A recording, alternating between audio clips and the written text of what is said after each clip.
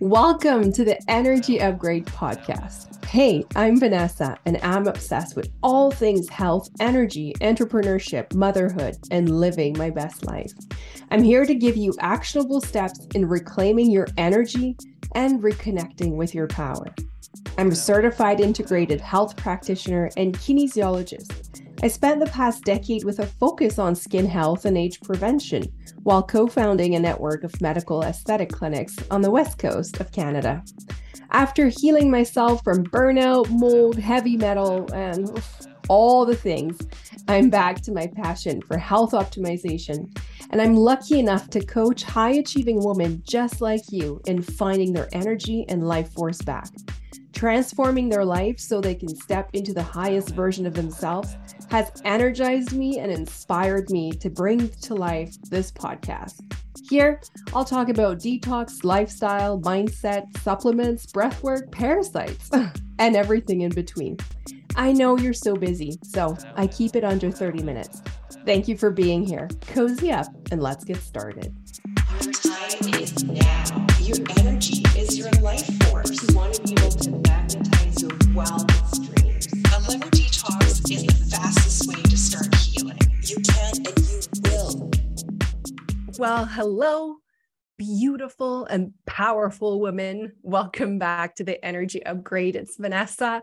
And today I have a show I know you're going to like because today I'm addressing the coffee question. Oh, the coffee question. Can I still have coffee? Please don't take coffee away from me, right?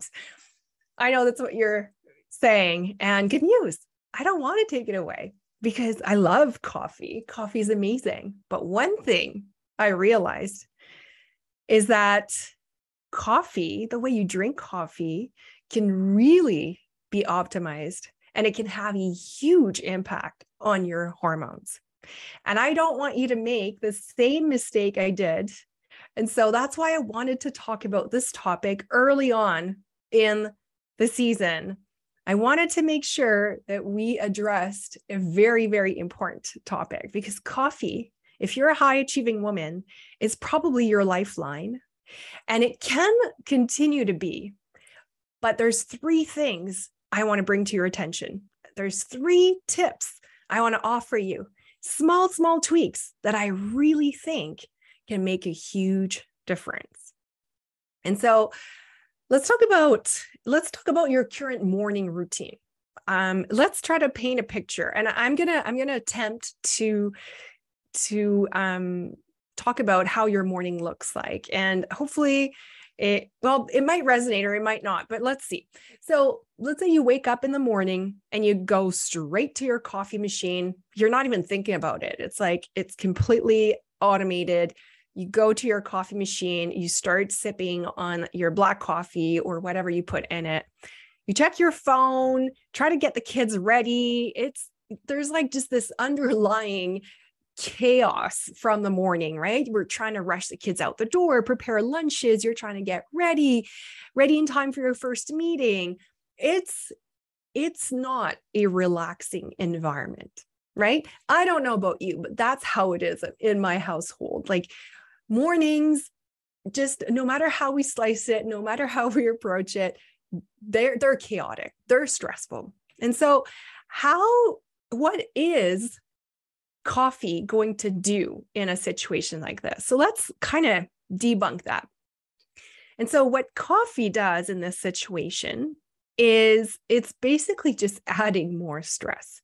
So we already have a stressful state in the morning. And when we add coffee to it, coffee is a stressor by definition. It's actually why we have it, right? Because we think it's going to give us more energy. But in a case like this, your body is already in a fight or flight mode. So your sympathetic nervous system is highly activated. It's on overdrive. And so when we give it coffee, we just amplify that. And let's talk about the impact of coffee on cortisol. So if you're having coffee first thing in the morning on an empty stomach, In the morning, your natural cortisol production will start rising about an hour before you wake up. That's also when your melatonin production slows down. Your melatonin is your sleep hormone, and your cortisol is basically your up and go hormone. So it naturally will go up and sort of peak around like 9 a.m. just to make sure you're bright, like you're wide awake. What coffee does is it's going to increase that natural curve. And while we may think that, okay, well, that's good because I need more up and go, I need more energy, we don't need more cortisol production. It's like, don't throw more at me. I'm already full. And cortisol, we often don't hear about this, but cortisol and progesterone, like in the hormone pathway, are sort of like sharing the same bucket of energy, if you will.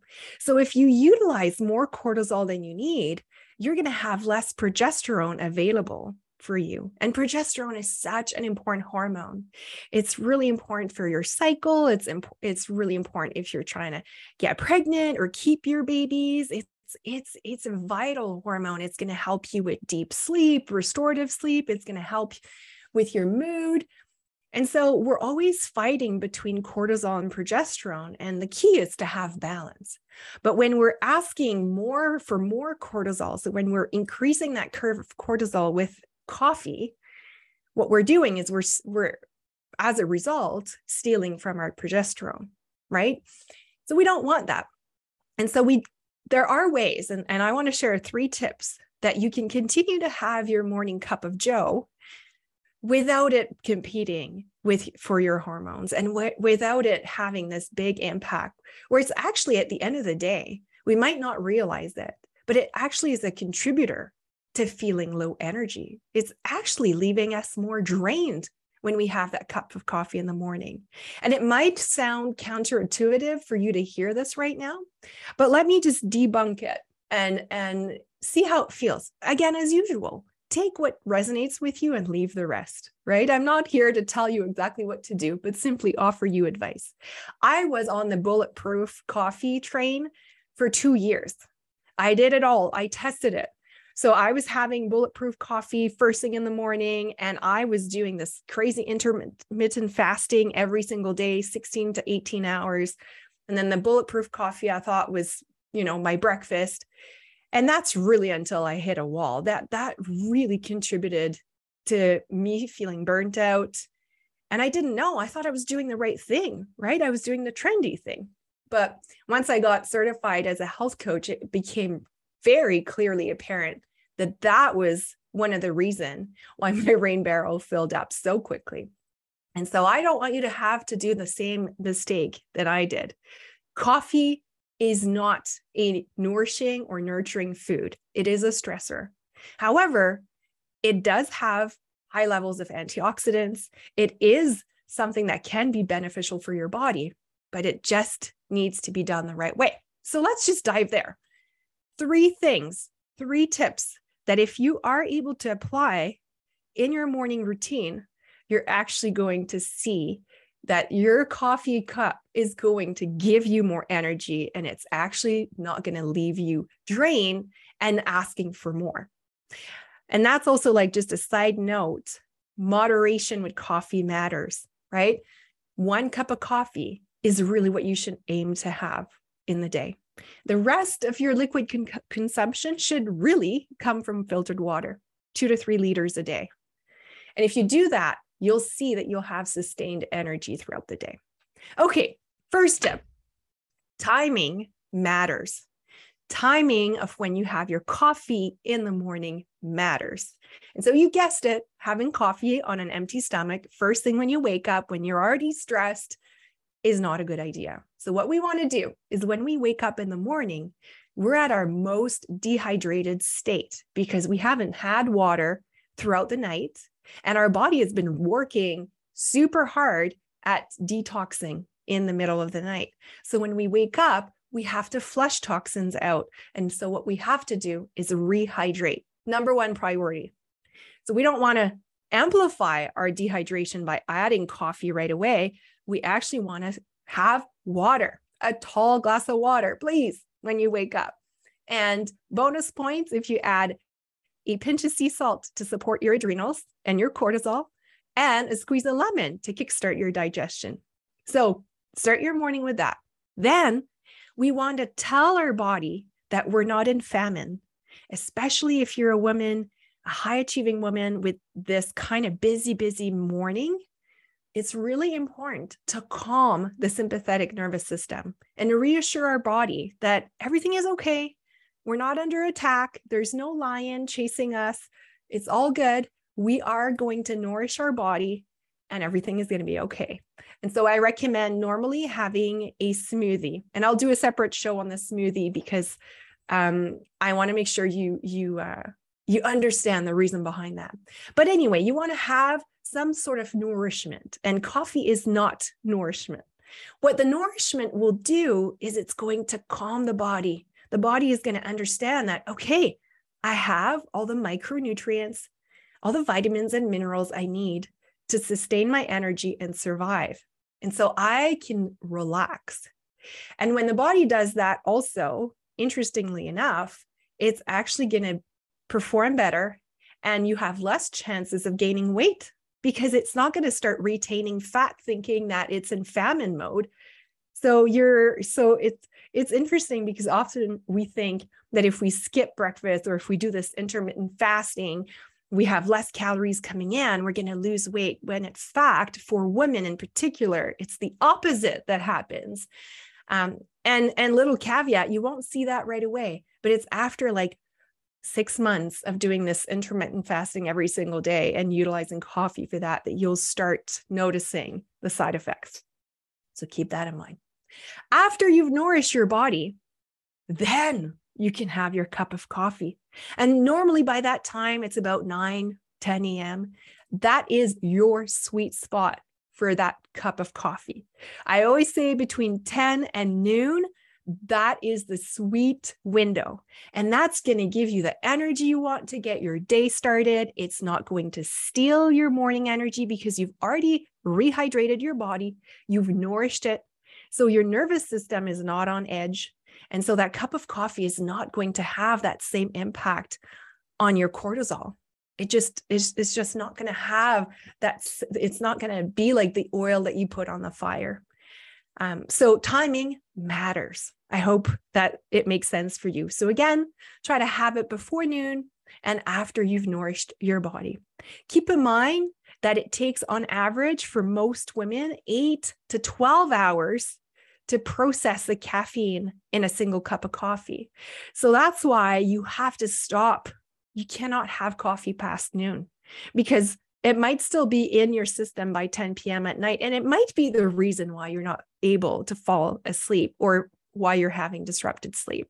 So timing matters. Okay, second tip, quality matters. We know that coffee is one of the things that has the highest level of both pesticides because it's heavily sprayed and mold in the way it's processed, the way it's stored. And so if those are like those two things can really create a massive disruption in your body. So if we're having this super high concentrated coffee that has concentrated mold and pesticides, well, you bet you it's not going to make you feel good. And so if you're feeling like jitters, if you're having palpitations, if you're feeling this like yucky, anxious feeling after having a cup of coffee, well, it's a sign that perhaps the quality of your coffee is not the best. And if you already have a full rain barrel, like we talked about, if you already have symptoms of low energy or that your rain barrel is full, your toxic load is high, well, adding more toxicity is actually just going to amplify your symptoms. You're not going to feel good at all. And so if that's your case, there are 2 brands that I know do a really good job at testing for toxins, mycotoxins, mold, as well as pesticides. And it's Kion, Kion, and Bulletproof. And so if you've followed me for a while, you know that I only use Bulletproof coffee. to me, I do not have jitters. I feel really good when I have that cup of coffee between 10 and noon. And so for me, it works really well. So I would recommend those two brands. I'm going to put them in the show notes. Those are the only ones that will even disclose their labs. And so you have to look for that. So quality matters. Also, I want to add a little side note about decaf coffee, because maybe you're thinking, well, I'll just have decaf. Decaf can be worse in terms of toxicity because often to remove the caffeine from the grains, it's got to be basically processed with chemicals.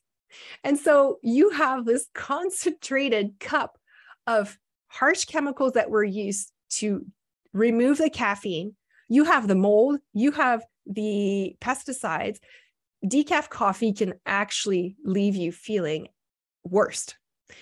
Again, these two brands, Bulletproof and Kion, have a specific process to remove caffeine from the grains, and they do it without chemicals. So it's really important that you look, when you buy decaf, that you read about the process that was used to remove the caffeine. Okay, so little caveat about decaf.